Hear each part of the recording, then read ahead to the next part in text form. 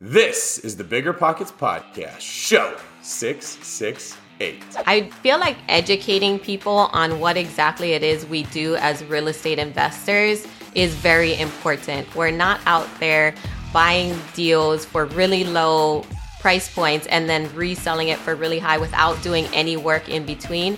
A lot of times people don't know we buy homes that are in complete distress. They might have abandoned cars in the front. People might be in some sort of financial situation that they can't get out of. And we're providing different solutions. What is going on, everyone? This is David Green, your host of the Bigger Pockets Real Estate Podcast, here today with my co-host, Rob Abasolo. If I sound a little different, you're not crazy. Today I'm recording from Scottsdale, so I don't have my normal audio and video equipment. I'm here in the casita of the house that Rob and I built because I freaking love this place and love being in the area. So we're recording the podcast. I'm in Scottsdale. Rob's at his normal place, but we're going to have to keep this intro short because somebody has to go to Austin, Texas with his wife because they are lazy and don't want to work. That's true. Listen. We have two children.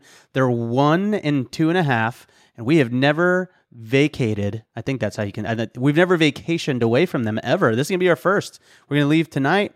Leave Thursday. We're gonna be back on Friday. We're scared. We have faith in my parents to pull this off, but to be honest, I've been sweating bullets thinking about it. But it's gonna be okay because I'm gonna try to relax, which is something I never do. Today, we have an awesome episode for you. We bring in Zasha Smith, who is Invest with Zasha on Instagram. Sort of has a little connection to Brandon Turner out there in Maui. She's a Maui investor, and you want to make sure you listen all the way to the end because we tell a very funny story of how Zasha took a deal right out of Brandon's grasp. Recently, I've become addicted to these like horrible short videos on Instagram, which might also be on TikTok, of like crazy animals in Africa doing insane things. So you'll see like a lion come steal food away from a hyena, or a crocodile take food out of another crocodile's mouth. And that was what reminded me of with this deal that Zasha talks about, is that Brandon thought that he had it, and then boom, at the last minute, she got it. And she tells us exactly how, so you can do it too. Zasha is passionate about giving back while building wealth. And I love it because she doesn't have it's me or you. I have to get ahead or I can help you get ahead. She's getting ahead while helping others, and she does it in several ways. She does it by providing affordable housing to her local community. She does it by providing mentorship and knowledge through the partnerships she's in and the masterminds that she attends.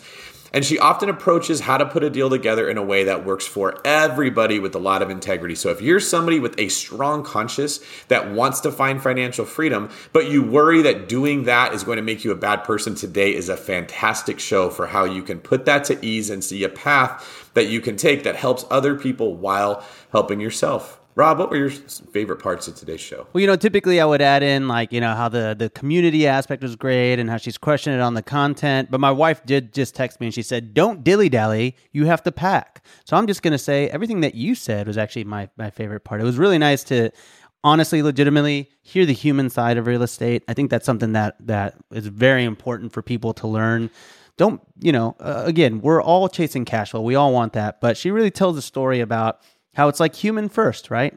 Be personal with people and treat them like people. And if you do that, you can have really great success in this field. I want to get a t-shirt made that says, chase excellence, not cash flow. How about the cash flow will follow? Don't dilly-dally, chase excellence. We'll workshop it. I was actually going to make a reference to your use of dilly-dally because it's equally parts impressive and embarrassing that you were able to work that into a show. Rob, the 28-year-old guy going on 77 every time we record. Passive income without the property headache? It's possible.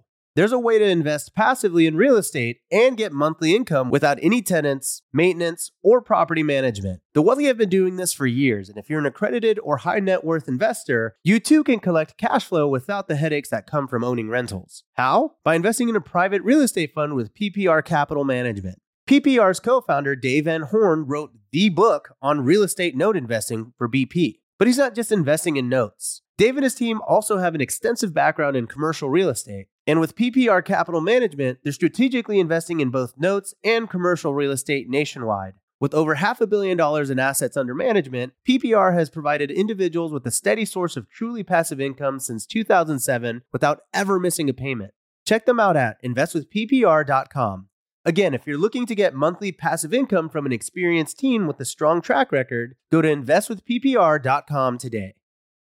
Whenever I used to travel, I would get that creeping feeling that I locked my back door. How do I know my property is going to be safe while I'm away? But not anymore, thanks to Simply Safe Home Security. I'm about to go on a 3-week trip to Copenhagen, but am I tripping about my trip? Nope. With award-winning security and peace of mind from Simply Safe, I don't need to worry. Simply Safe is a super amazing alarm system that I actually installed in my house myself personally in less than 30 minutes. And there's so much peace of mind knowing that there's something in place to protect my homes, my goods, and my John Mayer shrine. Simply Safe systems have high-tech sensors that detect break-ins, fires, and floods, indoor and outdoor cameras to keep watch night and day, 24/7 professional monitoring at less than $1 a day. Plus, Simply Safe professional monitoring agents can even help stop crime in real time by speaking to intruders through the wireless indoor camera. Hey, bud, get out of here. It's like that, but it's a lot better, I imagine. And if you buy the system and you don't love it, you can get a full refund with Simply Safe's 60-day money-back guarantee. Simply Safe has given me and many of our listeners real peace of mind, and I want you to have it too. Right now, get 20% off of any new Simply Safe system with Fast Protect monitoring at simplysafe.com/pockets. There's no safe like Simply Safe. Are you about to sell a property? Wait like 60 seconds because this could save you thousands. Our friends at 1031 Pros have saved their clients more than $500 million with a B in taxes with 1031 tax-deferred exchanges. With the 1031 exchange, you can say goodbye to the huge capital gains taxes when selling and roll your property's profit into another investment that could make you even more. Whether you're an individual investor, part of a larger group, or a title or real estate agent, 1031 Pros is ready to help. Trust me, I've done 1031 exchanges on multiple properties before, and it has saved me tens of thousands in taxes, if not more. With over 30 years of experience, 1031 Pros has handled over 20,000 audit-free exchanges. And they specialize in all types of exchanges: delayed, simultaneous, reverse, and improvement exchanges in all 50 states. And right now, Bigger Pockets listeners can get $250 off any exchange by visiting my1031pros.com/BP. That's my1031pros.com/BP to get $250 off today. Oh, and make sure to mention Bigger Pockets when you call. They take care of our people over there.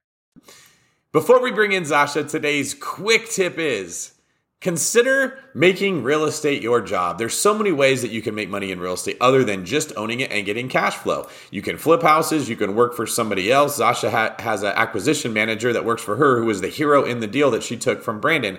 You could be a real estate agent, a loan officer, a title officer, a construction person, a bookkeeper. There are so many ways that you can make a living through real estate. And the reason that I'm advising you to do it is you want the life that Rob lives. You want to be able to get in a car with your wife and take off to Austin and go to other places and not be thinking the whole time, oh my gosh, I'm using all my PTO. This trip is costing so much money. We can't stop and get corn nuts on the way because we're spending all of our money in gas. What you want to be thinking is, I'm going to take a trip, and on this trip, I'm going to make more money in real estate than I spent to go on it, so I get paid to take a trip. Real estate offers that flexibility. You know, I don't want to brag, okay? I try to be as humble as I can here, but we are actually taking a bus to Austin, Texas. It's Vaughn Lane. Apparently it's nice. I don't know. So I gave you too much credit by saying that.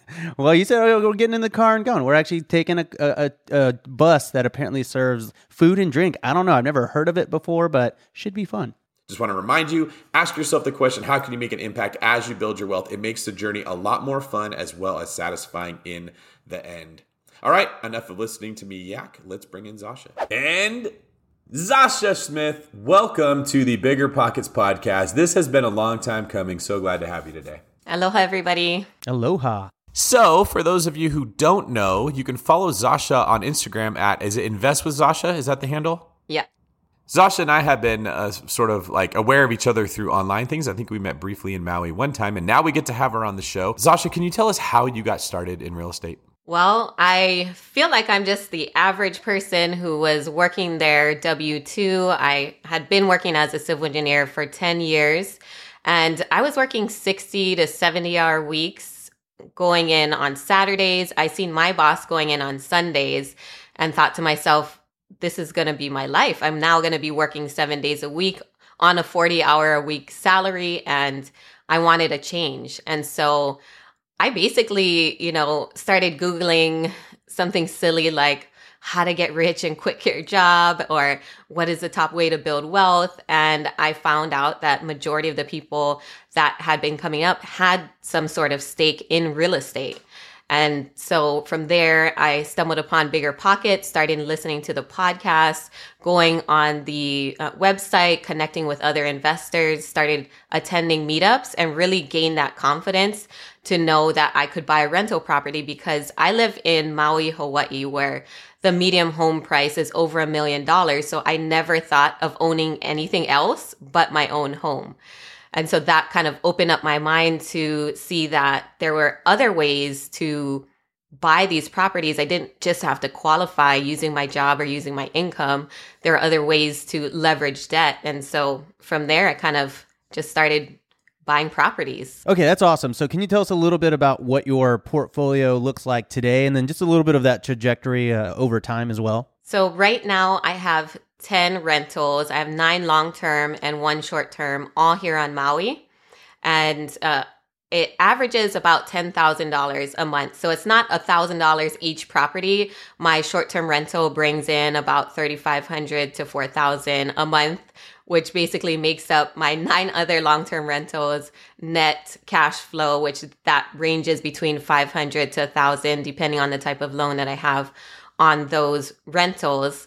And then I also do a lot of fix and flip. So right now I have 6 projects going on. 1 is here on Maui. There's 1 on another island. And then the rest are between Arizona, Georgia, Florida.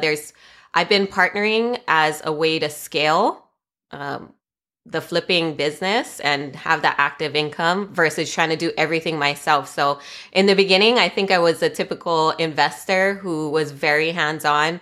I was working my W-2. I bought my first flip, which is a condo here in Maui. And I was just using logic at that point, right? So I found it on the MLS. It was listed at $300. I think I was using Zillow at that point. Contacted a realtor who is also an investor and said, hey, what are things selling for in this area? And he said, well, there's a comp at, that just sold for $450. So I thought to myself, well, it can't be that much of a difference between what it takes to fix it up and actually make money. And so that's kind of my, indirect way of getting into real estate without overthinking it, because I think a lot of first-time investors get into that analysis paralysis. But for me, it was just thinking logically and then taking action and using the resources that I already had in my circle, and basically using the MLS, which is available to everyone if you have access to the internet, as far as like Zillow, Redfin, and those other public sites. And then from there, I bought my first rental. I inherited a tenant, but initially, I think it was cash flowing net $300. I bought that also off the MLS, used a conventional loan, and went through the process of trying to find them another place, trying to raise the rent. Kind of did it on my own, self-managed, and I found it to be very rewarding in the end, because I was willing to work with them until they were able to qualify for affordable housing and buy a house of their own, versus just kicking them out from the start, giving them the 45-day notice. Even though I now cash flow, between $800 to $900 a month, it was more so helping these people get to the next step as well. That's amazing. So can you remind us, just for reference, when was that very first deal? Like, how long ago was that? It was in 2019. Oh, wow. So really, you've built a great portfolio in a few years here. And that very first deal that you were talking about, that was a flip? Is that one that you sold and then you went into a long-term rental? Yes. Awesome. So I think this is the question, right? Everyone always says, like, how do I get started? When you're getting into your flip, how, obviously as someone that you were saying, you're going based on the logic and you're like, all right, it shouldn't cost that much more to fix it and then make a profit here. Was this all self-funded getting started? Like, how did you actually get into that very first deal? So that was also used, and this is not advice for anybody getting started, using a conventional loan. I had no idea that you couldn't use it to flip properties. So I qualified using a conventional loan, and then used my own funds for the rehab. It was about $30,000. So that was manageable for us. And I was the typical person going to Lowe's on my lunch break, meeting contractors after work, paying them cash, just, doing all the things they tell you not to do. So if you're getting started, definitely look into hard money or private money or something else, because after that point moving forward, when we sold the condo, my lender was like, hey, you said this is going to be a rental. And I was like, yeah, that was the initial plan. However, we pivoted into selling it short term. And after that, he didn't give me any more loans. So, well, that's okay. We're here for you if that's what you need. That's, right. I mean, I guess because people don't realize this, but if you buy a house with a loan or you refinance a house, if you sell a house that was bought within 6 months of getting the loan, the lender has to pay back all of the money that they made, but they don't get compensated for all the time that they put into it. So that's why people can get a little salty if you end up selling a house or refinancing within the 6-month time frame. Little quick tip for everybody out there who may wonder, why did my lender ghost me and get so mad? I don't understand. I made the right move. They don't ever want to tell you that, but that's usually what it is. I am fascinated by an element of your story, Zasha, where you hear everyone talk about wanting to do what you're doing. There's people that listen to podcasts. There's people that see this online. They follow the people taking the action, but they don't actually get out there and do it. What was it about your personal story that gave you the drive to take action where other people sort of think about it and talk about it, but they don't be about it? Definitely, I think growing up in low-income housing and just having that perseverance throughout my life to look for something better, look for a way to give back or help people that were in my position helps to drive me to get to that next level. And so even while I was working my W-2, I always thought about what it would be like to have more. I'm getting into this engineering job to be able to live in an expensive market.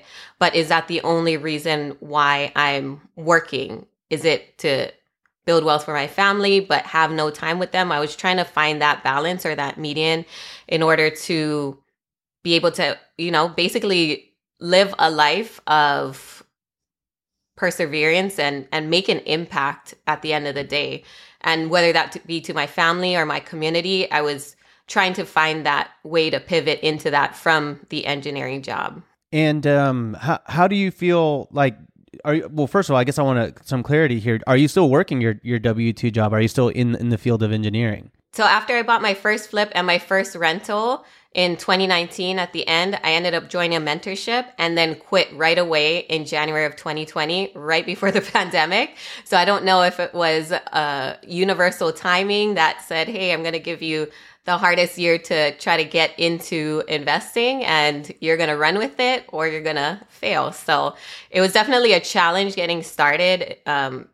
In 2020, I had bought my first multifamily and my whole goal was to wholesale it. I ended up, having to pivot because the person who was going to buy it, he shut down his office. He was going to buy it. He was a doctor and going to use it for his nursing staff. And so during the pandemic, shut down, and I was kind of forced to keep it. However, that's one of my best deals yet. I'm cash flowing probably about almost $4,000 and it's a fourplex. So, and it's majority of the people who live there have Section 8 HUD or some sort of rental assistance. So it's a very fulfilling property to have as well. And every time I go past it, I'm happy that I learned to have different exit strategies. So quick tip for everyone, if you're getting started or if you're looking at a deal, always look for multiple exit strategies that you could use just in case one doesn't work out. So you mentioned it's a fulfilling property. Why is that? I feel like it's come full circle. So because I came from low income housing, I'm now able to help these people who have low income or maybe fell on hard times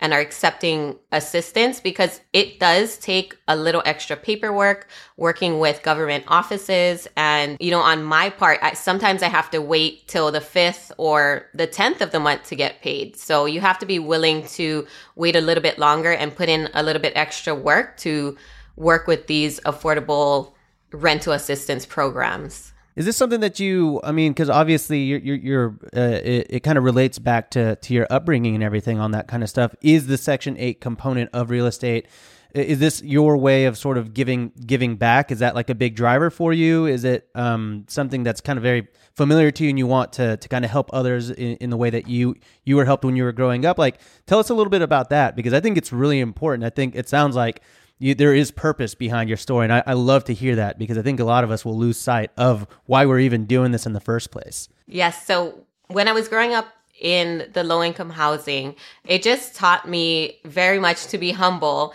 but also to strive for a better life. And I know things happen to people in their lives, whether it be death, whether it be, some sort of health condition that falls upon them, or they get fired from their job and now they don't have any income. So I understand how it can happen to people. And people always are asking me, what do you do to prevent yourself from, I've heard all this bad things about Section 8, that they'll trash your house. I said, they're like any other renter, right? You have to vet them. So run your background checks with them, check their credit score, talk to their current employers and previous employers, and same for their landlords. So if you vet your tenants correctly, then everything should fall in place. Of course, it's not 100 proof, but at the same time, give them a chance like everyone else and vet them, but also, stick to your standards. And one thing that I do differently with my tenants on Section 8 is I let them know, hey, I understand where you're coming from. This is my property. If anything happens to it, or, it directly affects my family. And I am hoping that, we built enough rapport with each other that you understand where I'm coming from. I'm going to be a great landlord to you if you be a great tenant to me. We're working together on this. So it's more so of us working together that will help them sustain, a place to live, because a lot of people here don't accept Section 8. And it's for that exact reason, is they're worried about drugs. They're worried about non-payment. They're worried about, them trashing the home and everything like that. But I don't look at that first. I look at that after I vet a few of them. A lot of us came from backgrounds where we didn't have everything we wanted. And the drive to get ahead often comes from pain in our past. And everyone has some form of pain they can tap into. It's not like it's unique just to you. But then I've noticed that while your past can be the fuel that can help you overcome the obstacles to get the future you want, like what you're describing, there's also traits that sometimes we develop in our past that do not help us when we're getting to the next level. So I feel like a lot of successful people have to navigate the waters of, what do I hang on to from my past? What do I have to let go of to think differently? Can you explain a little bit about what your specific journey was like with how you reconciled those two things? I definitely am still working through a lot of things I think I went through during my childhood and then also during my young adult years. But I think I still struggle with that as far as using that as my drive. But now where do I go now that I've kind of made it to a level where I don't have to worry? I've reached my financial independence number. I don't really have to build a bigger portfolio. How do I keep myself driven to wake up every morning and definitely move forward with my journey? It's definitely something that I've always struggled with. However, I feel like I just think about the amount of people that I can help, and that has helped push me forward as far as being the driver for me now. So every person that I get to help on their journey, help them even start to think differently. Because a lot of this I've found is your mindset. I never really thought about it until last year. I went through Steve Rosenberg's mastermind, and he was really heavy on mindset. I didn't know how much that affected me. I thought, I could just do one deal at a time, but he taught me to open up my mind and be like, hey, why don't you shoot for these bigger goals? I'm like, oh, well, I want to know that I can achieve things. And so he really got me to think bigger. And I think a lot of people are stuck in that. They're just looking right directly in front of them instead of ahead. And so I think that helps drive me, is helping other people to see the bigger picture. Yeah, I love that. It's a really honest answer. And I'm honestly really glad that you said you're still working through it, because I'm honestly in a similar place. Like my parents are immigrants from Mexico, and they are a lot of what drives me, and that is a big part of my story. And people are like, well, why do you still keep working? You don't need to work. Like, haven't you figured it out? Like, you seem like you haven't figured it out, but I'm like, I don't know. I'm still working through all this. Like, I just want like everybody to be taken care of. But then I have this like complex, where I'm like, well, I want to keep helping people. Like, that's a big part of my platform as well. And so mindset is definitely something that is constantly evolving for me. I know that you're really big into this, like you just talked about, but you're also, really big into, masterminds and getting help that way and evolving your mindset.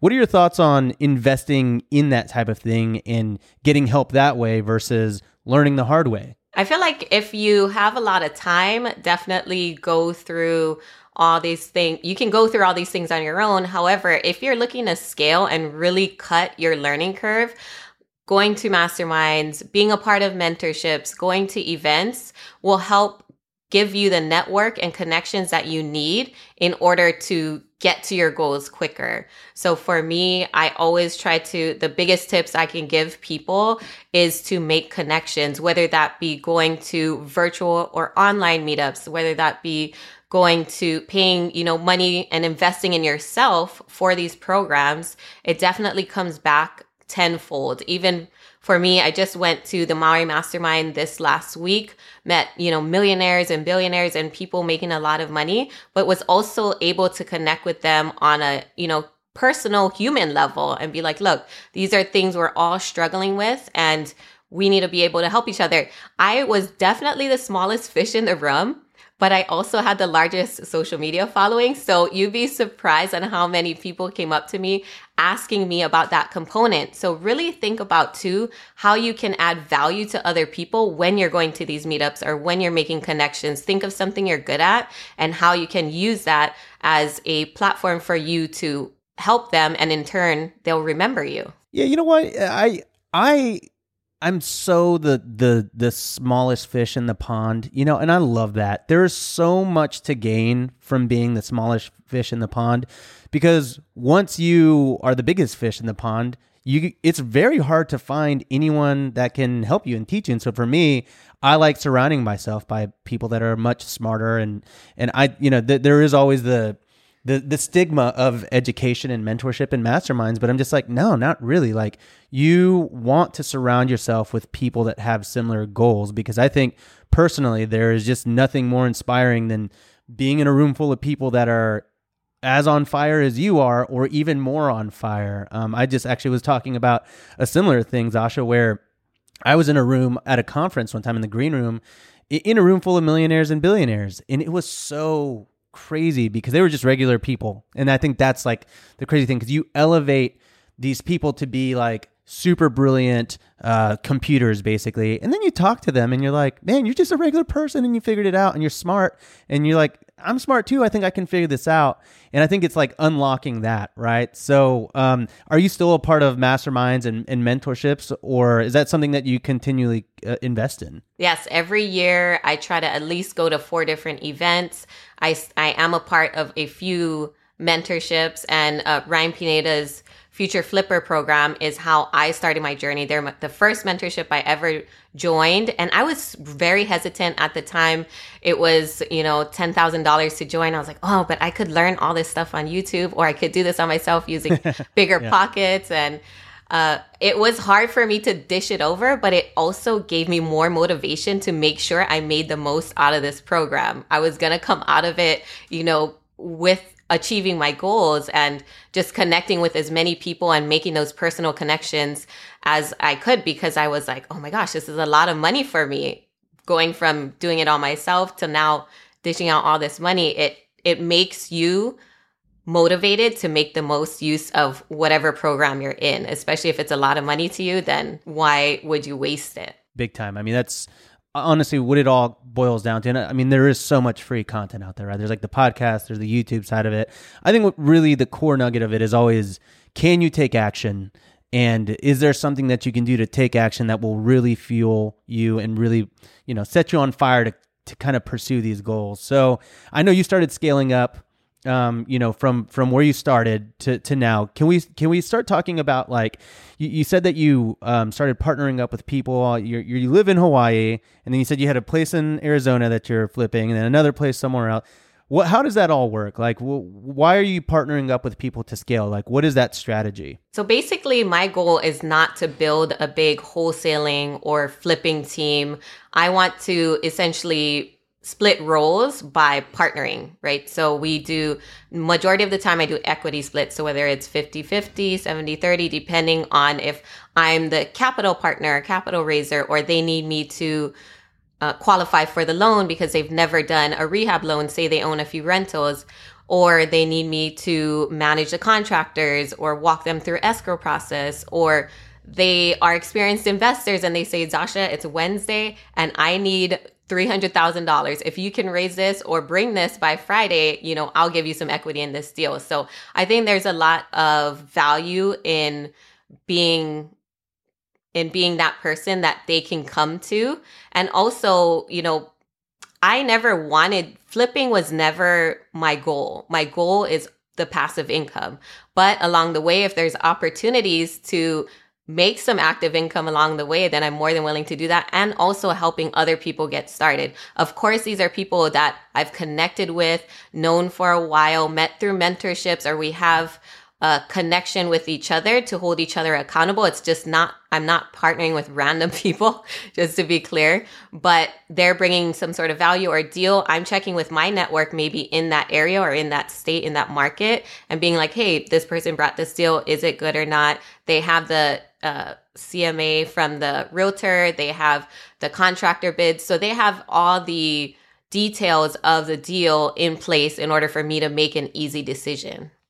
I was just about to ask you, how do you choose the partner you're going to get with? Because the concept of partnering is very different than the practice of partnering. It sounds like you're meeting them through these same groups that we're talking about. So majority of them I've either met through mentorships or my community. And of course, each partnership is different. You could have all these numbers align. However, once you start working with them, you'll see their personality or more their morals, integrity, where their decisions lie. And then you can decide if you want to continue working with them or not. So I think it's very important, one, whenever you're thinking about a partnership, to talk about communication, to see where they're at as far as what decisions they're going to make or how they would think about a certain situation. And then two, definitely getting something written down on black and white, what your role is and what their role is and what the expectations are. Because I think that's something that's overlooked and you're like, yeah, this would be a good idea for us to partner.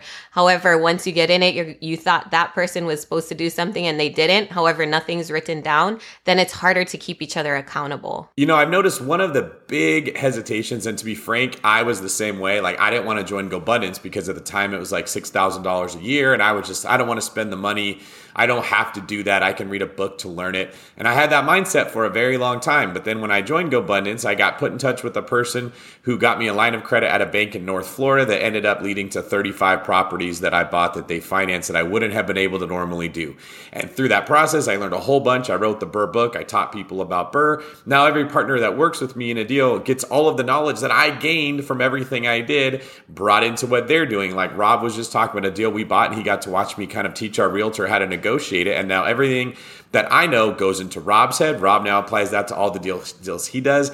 It builds this exponential momentum when you get around the right people, because everything that they've learned and spent money to invest in, you get. So I didn't just pay $6,000 to join GoBundance. I paid $6,000 to get access to the hundreds of thousands of dollars of money the other members had spent developing their mindset, learning things. And partnerships sort of function that way, in that same way too. Do you mind sharing with us some of the things that you've learned from partners that you've brought in? So you didn't just give up 50% of the equity, but what you gained from the other person and how that helped your business. So majority of the time, I'm the one teaching someone else or helping to bring these newbies up to their first deal. Like in 2020, I had partnered with someone or became an accountability partner with someone and helped walk them through their first wholesale deal, help walk them through a first flip partnership together. And then now they're off and doing it on their own. So that experience in itself helped this person take off on their own. So if you think about it, it's getting to do deals together, but also having someone to walk you through getting their connections, if it's their contractors, their escrow company, seeing who they use for their lenders, getting access to them, and then also having that safety net. If anything were to go sideways, you know how to get through and problem solve and find a solution. So I think that's the biggest key takeaway when you're partnering, is that you get to leverage each other as far as finding a solution for that deal and making it happen. Yeah. So I've done a few partnerships. I want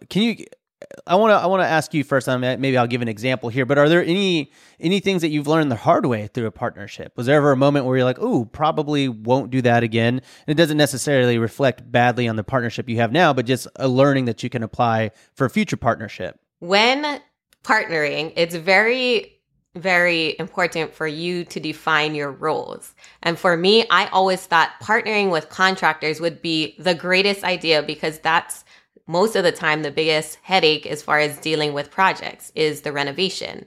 So I've partnered with a few contractors that didn't really work out because they don't understand the investing aspect. They see us purchasing a house at 600,000, we're selling at $1 million, but we're also putting 200,000 into the renovation. We're also paying money costs. There's a lot of costs that go into these projects that people don't really understand, that we don't just it's not the sell price minus the purchase price and the renovation. There's a lot of costs in between.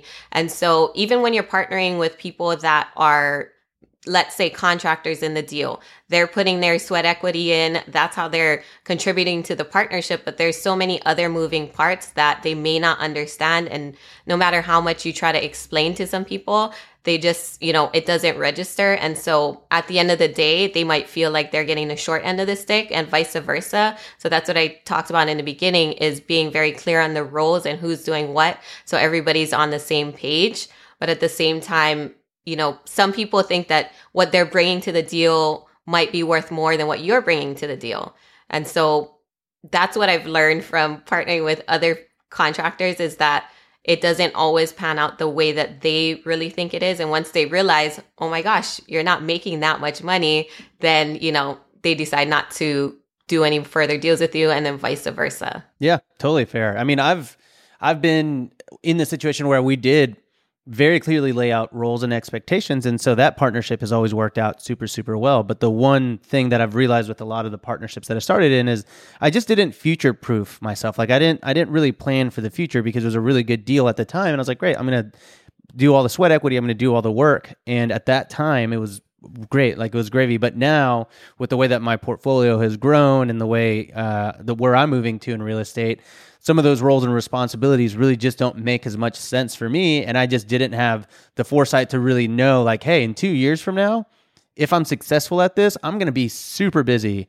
So, I should probably think about that. And so that's one thing I always try to tell people, is that exact thing, because really, if any tension ever starts to build up, if you're not super clear about those roles, if one set of partners believe that they're doing more work than the other, it can be a little bit tougher to maneuver, all the way through. So I know that you've been doing this a bit, and I also wanted to ask a little bit about the mentorship versus partnership component of it. Are you ever going into a partnership specifically with the intention of mentoring? Is that just part of the job? Is that something that you're doing less now that you're a more seasoned and experienced investor? Yeah. So in the beginning, when I first started partnering, because I never partnered before, I had done maybe about 7 or 8 deals before I ever started partnering. So for me too, the first partnerships that I had, I didn't really know what I was doing or how it was supposed to be. And so I took the spot of more so mentoring people into being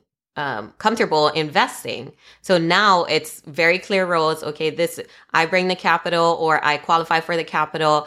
I'm the one making the monthly payments, whether it be holding costs, utilities, that sort of stuff. Turning on the utilities, coordinating with escrow, and then you are the one who's the boots on the ground, coordinating with the contractor, making sure the timeline and the schedule is on par with where we're supposed to be. So it's very clearly defined roles. And if they ever want to know anything about what I'm doing, I definitely share that with them, but not necessarily take them through every single step, just because I have way too many deals going on to be doing that with every single person. Yeah. And obviously that makes a lot more sense getting started and you're kind of working in. And just for the record, I don't think that there is any bad partnership when you're getting started, specifically because you will learn so much. I think the cost of education there, or the benefit is education.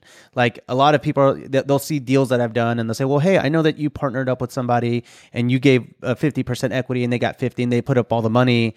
I want that too. And I'm like, well, hold on, little one. You can't always demand 50% when you're getting started, especially if you don't have a track record. If an investor comes to you and says, hey, I'll front the money, I'll do the financing, but you're only going to get 25% or 15%.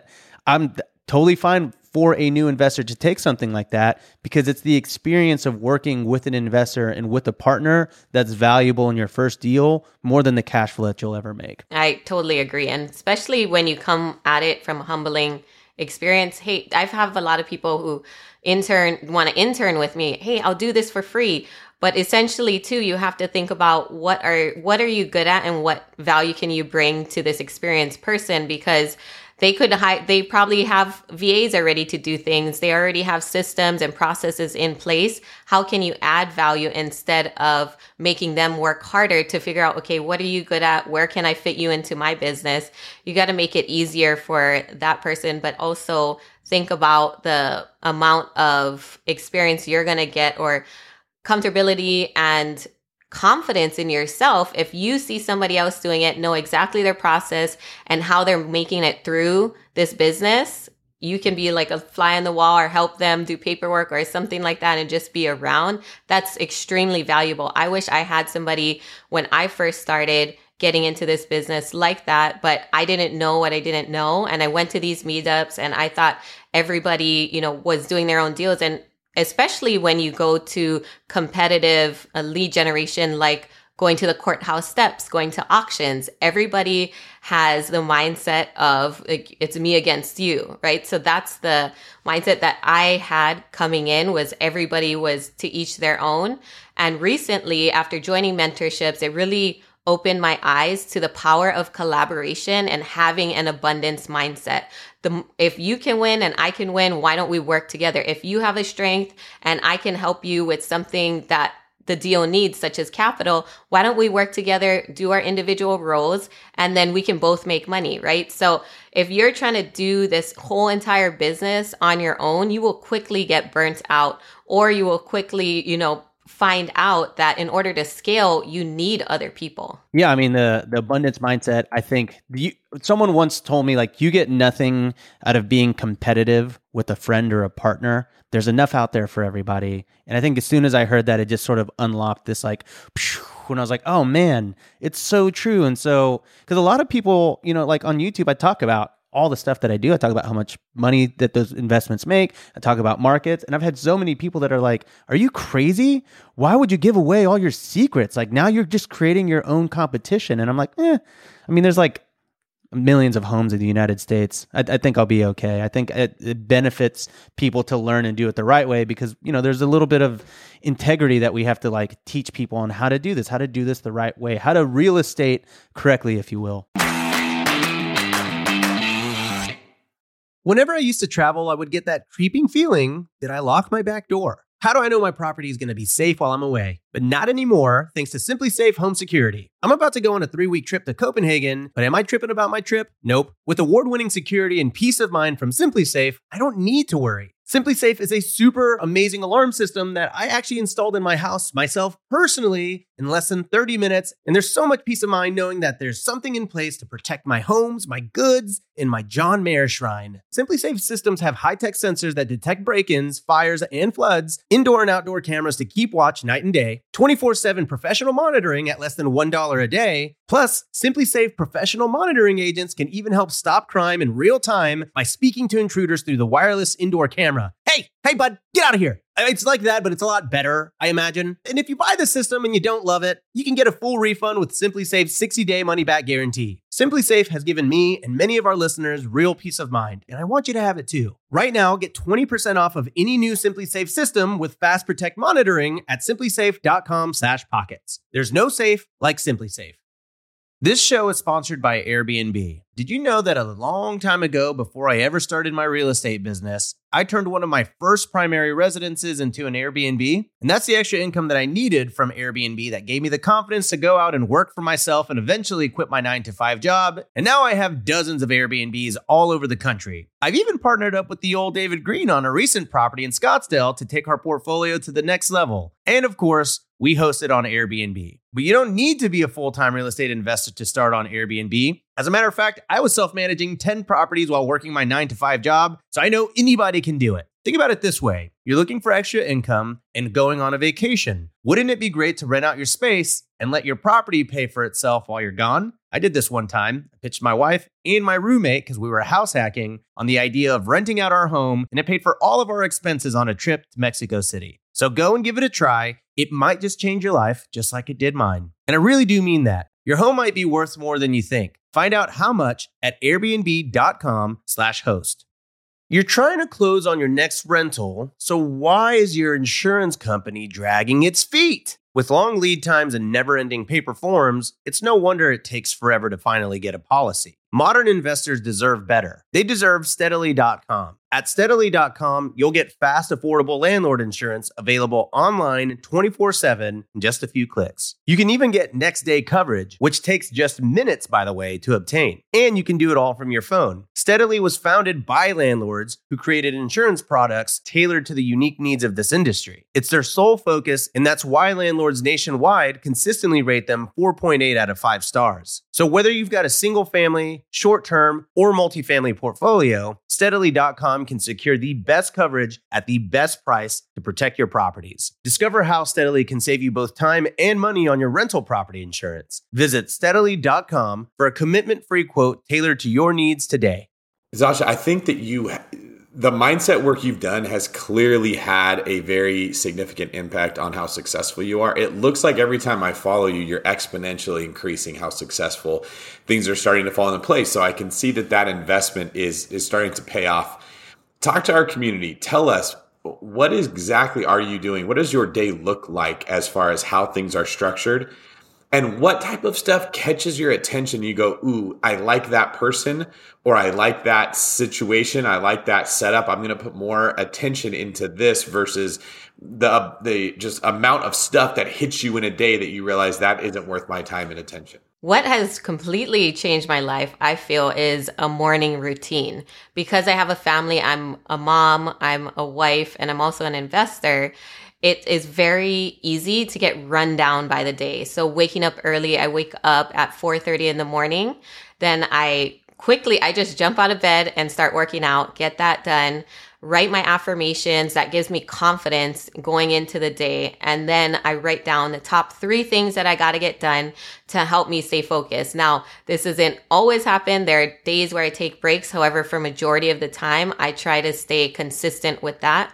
And then from there, I go into Asana. I use that for my team, as far as my social marketing team, my investment team, my VAs. We all coordinate in that platform and figure out, okay, what are these tasks that I need to do for that day, get that done.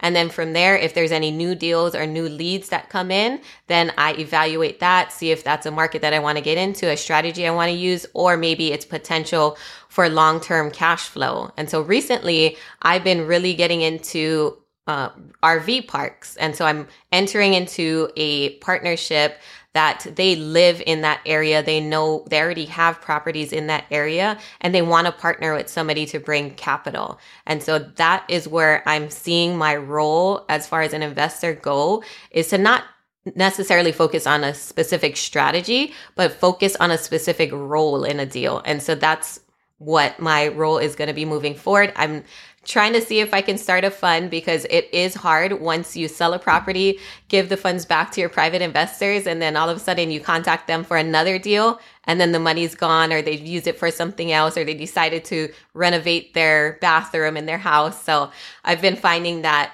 getting into other bigger, higher level strategies has been the way that I have to go now. That's really cool. So is that your kind of method for scaling? Because obviously you were doing a lot of the flips, you're partnering in that capacity, but now you're looking at RV parks. I'm doing something very similar here. Are you doing that, A, because it's a really cool, I think RV parks are fascinating, but B, is this just your path towards scaling? Yes. So it's one of the paths. So last year I bought my first short-term rental, and it has made, almost just as much as 9 of my long-terms combined. So it just opened my eyes to the possibilities of doing these more hospitality sort of investments versus the long-term. I'm still going to do the long-term investments, but it's been harder. I feel like everyone now, it's a bit more of a struggle to find deals. So if I can get into these hospitality sort of RV parks or, Airbnbs that can essentially make the deal still work without it having to be a long-term investment, then I'm going to jump into those. So I don't know if that was a good explanation for that, but that's definitely what I'm thinking about. The path to me is being that person, figuring out what role, but but not really concentrating on the strategy. So I'm still open to bigger, multi-unit apartment buildings and other strategies. It's just focusing on what is my role, what value can I bring to that deal that will benefit everyone. Yeah, well, I mean, it sounds like you're out there. I mean, you're teaching people in the community. Obviously, you're very active on social media. You're getting information out there, and you're effectively mentoring the masses, right? So they often say that you are as good as your reputation. It looks like you're killing it, basically. And I wanted to ask, from your perspective, like, what are you doing in your life, in your role, in your real estate career to impact the local community? I feel like educating people on what exactly it is we do as real estate investors is very important. We're not out there buying deals for really low price points and then reselling it for really high without doing any work in between. A lot of times people don't know we buy homes that are in complete distress. They might have abandoned cars in the front. People might be in some sort of financial situation that they can't get out of. And we're providing different solutions. And a lot of times we put, hundreds of thousands of dollars into renovating these homes and then of course selling them for a profit. However, when you own a home, you get to choose who you sell it to. So you could potentially sell it to a first-time home buyer. You don't always have to go for the highest price or the person that has the most money or is coming in for cash. You can choose to work with someone who you feel will bring value to that community. And that's how I found a lot of people, when I do buy these homes, ask me, or while we're in renovation phase, come up and say, hey, we would love for you to put a local family in there because this is the vibe of the community and we want them to contribute and not just move here and then, find another place, move out. So there's different ways where you can have an impact without, compromising your morals or integrity and also adding value to the community. And then as well for the rental side, right? For long term, you can choose a Section 8 tenant versus someone willing to pay, a couple $100s more if you're at the regular rental rate. It all depends on your financial goals and your financial situation. However, I'm at a place where that's important to me. So it may take a little bit more footwork working with the HUD offices. It may take a little bit more time to get their rents in on time, but I'm willing to work through that in order to keep with my goal and making an impact on the community and adding value. And do you find yourself, do you think you'll continue investing in affordable housing as you continue to develop your real estate portfolio and your career and everything? That's definitely my goal, especially being from Hawaii and it being so expensive. I knew that when I was going through high school that I had to go to college, and in order to move home, I had to be a doctor, a lawyer, an engineer to be able to afford to live here.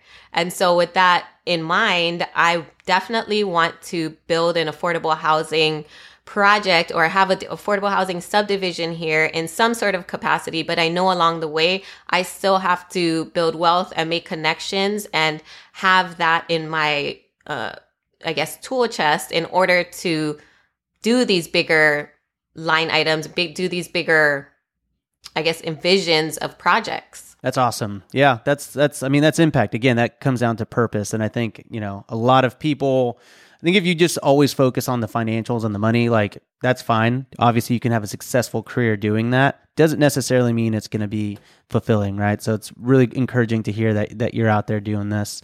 I'm curious. I know you probably work with a lot of potential sellers. Like, what's your process for working with different potential sellers out there? So anything found off market, when I'm working direct with the homeowners, I ask them, hey, a lot of times it's referrals. So people refer me to other people. And I'm huge on reputation, especially being from a small community on a small island.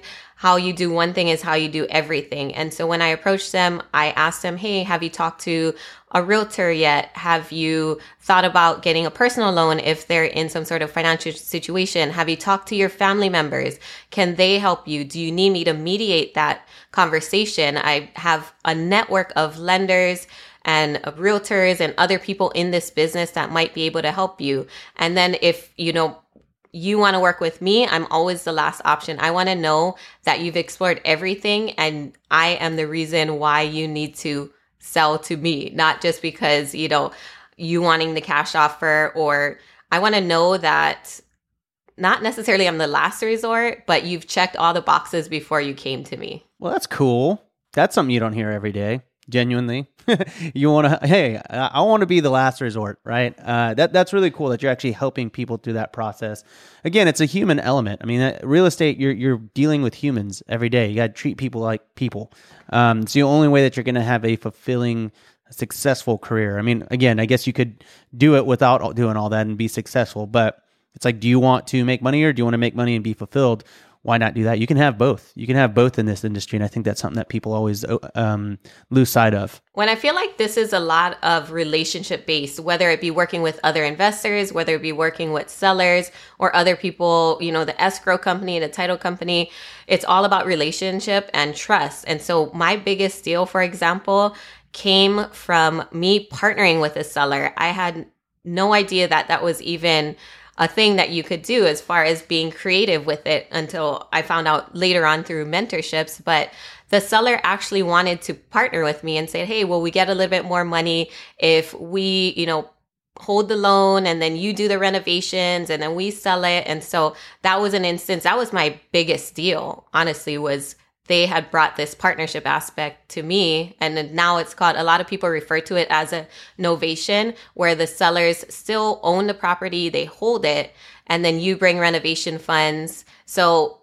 we had agreed on a price of about $450. I brought $200,000 in private lending funds. We fixed it up and it sold for about $975. And so I had let them know, hey, initially, the ARV was $850, and now the market has just gone way high, and now we're able to sell it for, $975. Are you okay with the initial amount that we agreed on? Because if it went the other way and it went down, you would still get that money, and they were fine with it. They are definitely a different type of people. It all depends on the relationship you have with the owner, especially when you're getting creative like that, and you don't own the home, so you don't have that much control. However, if your relationship is good with the owner, then that's a different way to kind of make it work in an expensive market and also partner with sellers. So in your method of making sure that you are giving back more than you ever take, you have three things you're focusing on. And that would be partnering, which is giving mentorship to people through deals. So you're sort of pouring into the individuals that are learning the game that we're playing here. Investing with integrity, which is giving without expectations, and then providing affordable housing for people that are not aware of how the game works, but still need somewhere to live that's affordable, right? Definitely. I think that's wonderful. I want to build wealth and then make an impact too. So I think that's the underlying. Same time. Yes. And you don't have to be perfect. And that's what I'm saying, is that you can use your resources to go through things. I think there's been people throughout my life who have given me, the insight or courage or confidence to be able, I had no idea about finances or loans or debt other than buying my own home. But as far as investing and doing all these things, it was just people along the way, maybe lenders, the title company. I had no idea how to partner with sellers until I went through the escrow company. I said, is this a real thing? And so they helped get the legal paperwork together. They said, as long as you and the seller are on the same page, then we can draft up whatever legal documentation you need. And I never really thought of that before. I always thought the traditional, like, investors buy things with cash. They use hard or private money, and that's the only way. So again, it's just asking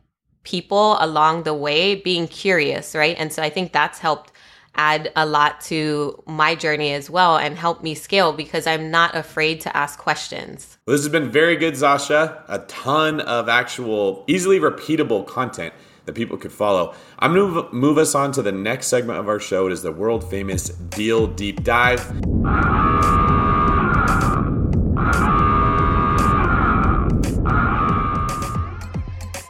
In this segment of the show, Rob and I are going to fire questions directly at you one by one and learn about a particular deal that you've done. So question number one, what type of property is it? It's a single family. Awesome. Question number two, how did you find it? Driving for dollars with another accountability partner. Oh, this is starting to sound familiar.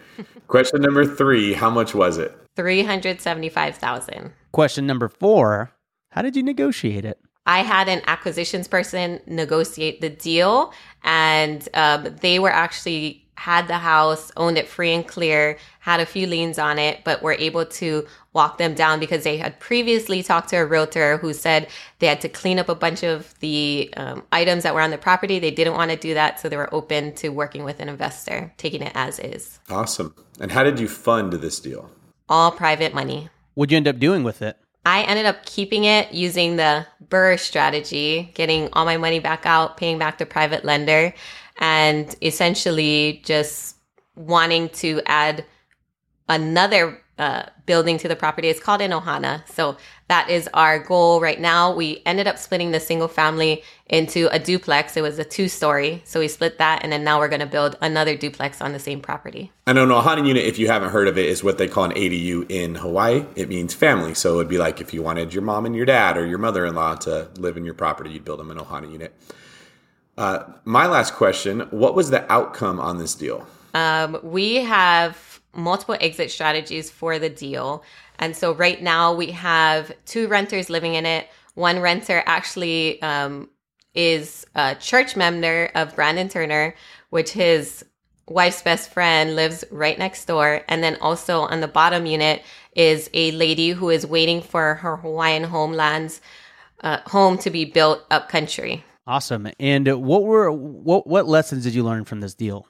Be quick to act. So this deal was actually, when we were driving for dollars, we seen it, we got the deal and decided that we're going to mail them. We're going to leave our cards there, and then eventually coordinated the buying the property. After that, whenever I buy a property, this is a good tip for those who are just starting out or maybe seasoned investors, something you never heard about. But I give my card to each and every neighbor that is around that area to let them know, hey, if you see something suspicious, please let me know. Or if my contractors have parked in your area or are making too much noise, you can always call me. I'm the new owner of the home, and I definitely am trying to add value to your area and also to your home.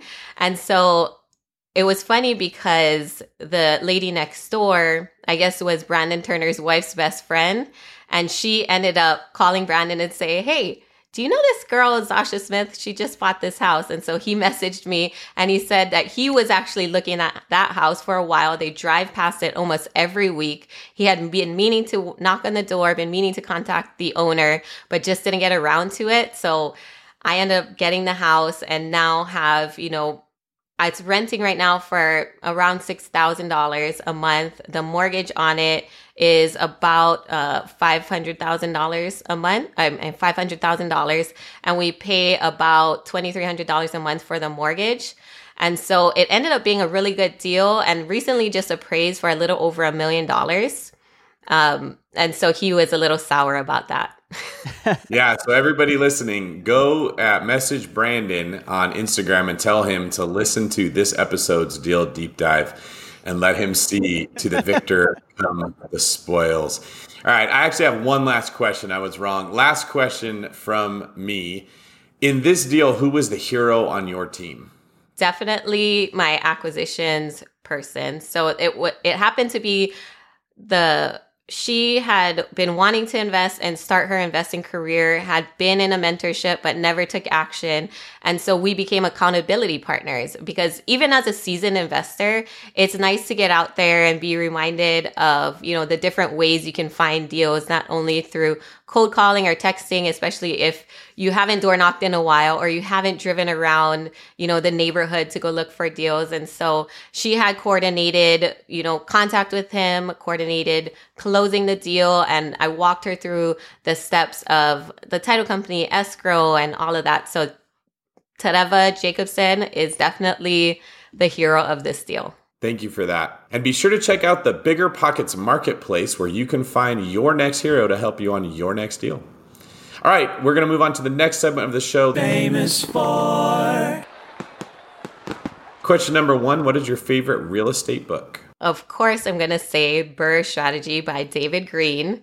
If I feel like don't reinvent the wheel, right? Like if it's working for other people, then just do the same thing. There you go. That's a way to bring a little bit of cold. Gotta say, I agree. I agree. Yeah, Rob agrees because that's the only real estate book he ever read, which I actually am not mad about because if he's only going to have read one, I'm happy that it's mine. That's right. It's also the best real estate book I've ever read. So very important. Number 2, what's your favorite business book? The Also Common Rich Dad Poor Dad by Robert Kiyosaki. Awesome. Question number 3, what are some of your hobbies when you're not building your real estate empire? Hanging out with my kids, definitely number 1. But number 2, I just started spearfishing. And so I oftentimes, like everybody else, get caught up in working, building wealth, looking for the next best thing, investing in, other deals. And you can't take me away from my laptop or my computer. So reminding myself to go to the beach, me and my husband started a new hobby of spearfishing together. And that has not only got me out of my own way as far as taking a break mentally from work, but then also built our relationship closer. I've always thought that looked like a blast. It's really fun. Not for the fish. I know. I guess the spear comes out as a blast, so there's probably a pun in there somewhere. All right. That's right. Question number 4. It is a blast for them, technically, yeah. Right. What sets apart successful investors from those who give up, fail, or never get started? Surrounding themselves by like-minded people or people are ahead of them, and also helping other people. And so this is what I try to put forth, especially through social media, educating other people and letting them know that just because people are ahead of you or doing all these great things doesn't mean that you can't. And so putting out little tips like that, connecting with people, and also, I had mentioned to you guys before this episode that you can instantly connect with people on social media. There is a power of providing value through there that people don't even realize. So I connected with David Green, with Brandon Turner. I messaged Robilt a few times. I don't know if he's seen it. Might be in his hidden messages. It might be. That's right. Hey, that's a callback. But it's definitely a way to connect with people that I never even realized had, initial power to it. So I think if you're just starting out, of course, don't blast people, but find a way to add value. You can instantly connect on social media. And I know that we all post and add value. So really take in what people are giving out for free and what's working for them. Awesome. Well, first of all, let me just say that I followed you and I sent you a message and I haven't heard back from you. I did send that message like 30 minutes ago while we were on the podcast, but it is there.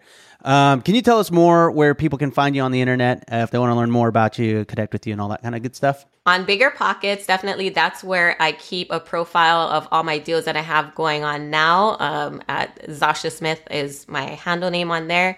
And then also on Instagram at Invest with Zasha, where I have a big platform, always down to help. I have people helping me with my messages to get started and guide you on the biggest path. And I always speak about Bigger Pockets, so it is an honor to be here and be on this podcast and add value, be uncomfortable, being comfortable, being uncomfortable. And just know that you guys are not alone in this journey. It is very hard for me being a civil engineer for 10 years behind a desk to put myself out there and often connect, but I've found it to be the most valuable and most rewarding part of this journey and making an impact. That's so cool. Well, David, what about you, man? Where can people find out more with you, connect with you, all that kind of good stuff? Go follow me at David Green 24. Very easy screen name to remember. Also very boring.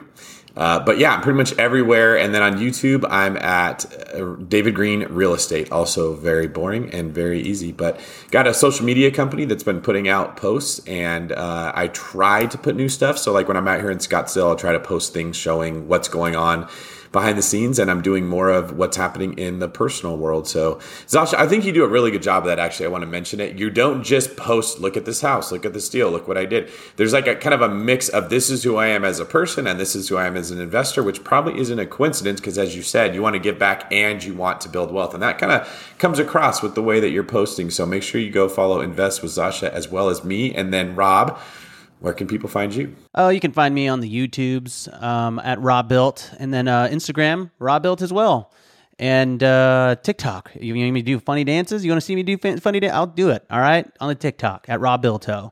I also do them on Instagram every so often. You catch me dancing. They're not good, but I will dance. I'm not ashamed. Do you do the robot? Is that where Robilt comes from? I don't do the robot. No, I don't. But I just had a video pop off of me conducting a choir, and that one was my best performing video ever. No, fake choir. It's not a real choir, but go watch it. It's funny. I saw it. It was very intense. I've never seen that intense side of you until I saw that. Well, hey, the beast exists within. You just got to let it go. Don't let that flower shirt fool you. There's a beast behind that cloth. Zasha, any last words before we let you get out of here? Definitely, I think the overarching theme is giving back, building wealth, but also making an impact. And if there's any way that you can make an impact on your community, definitely try to do that, whether it's your time or money, just remembering where you came from or that other people don't have it as good as you and trying to help them elevate. Thank you for that very much. This has been a great podcast, and I hope everybody listening takes that to heart. You can actually win bigger and do better when you help other people along the way. It is not us versus everybody else. It can be us with everybody else working together. So thank you for spreading that message, Josh. I completely second it. This is David Green for Rob, the beast behind the flower shirt Abasolo, signing out.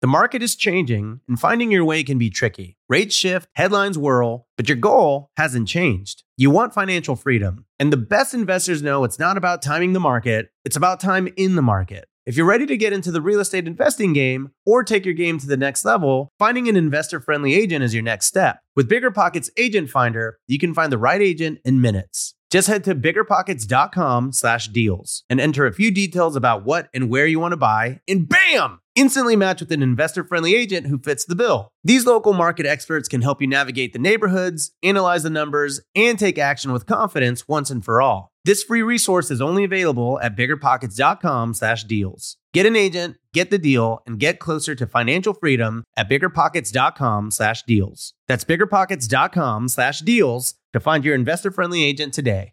The content of this podcast is for informational purposes only. Past performance is not indicative of future results, and all hosts and participant opinions are their own.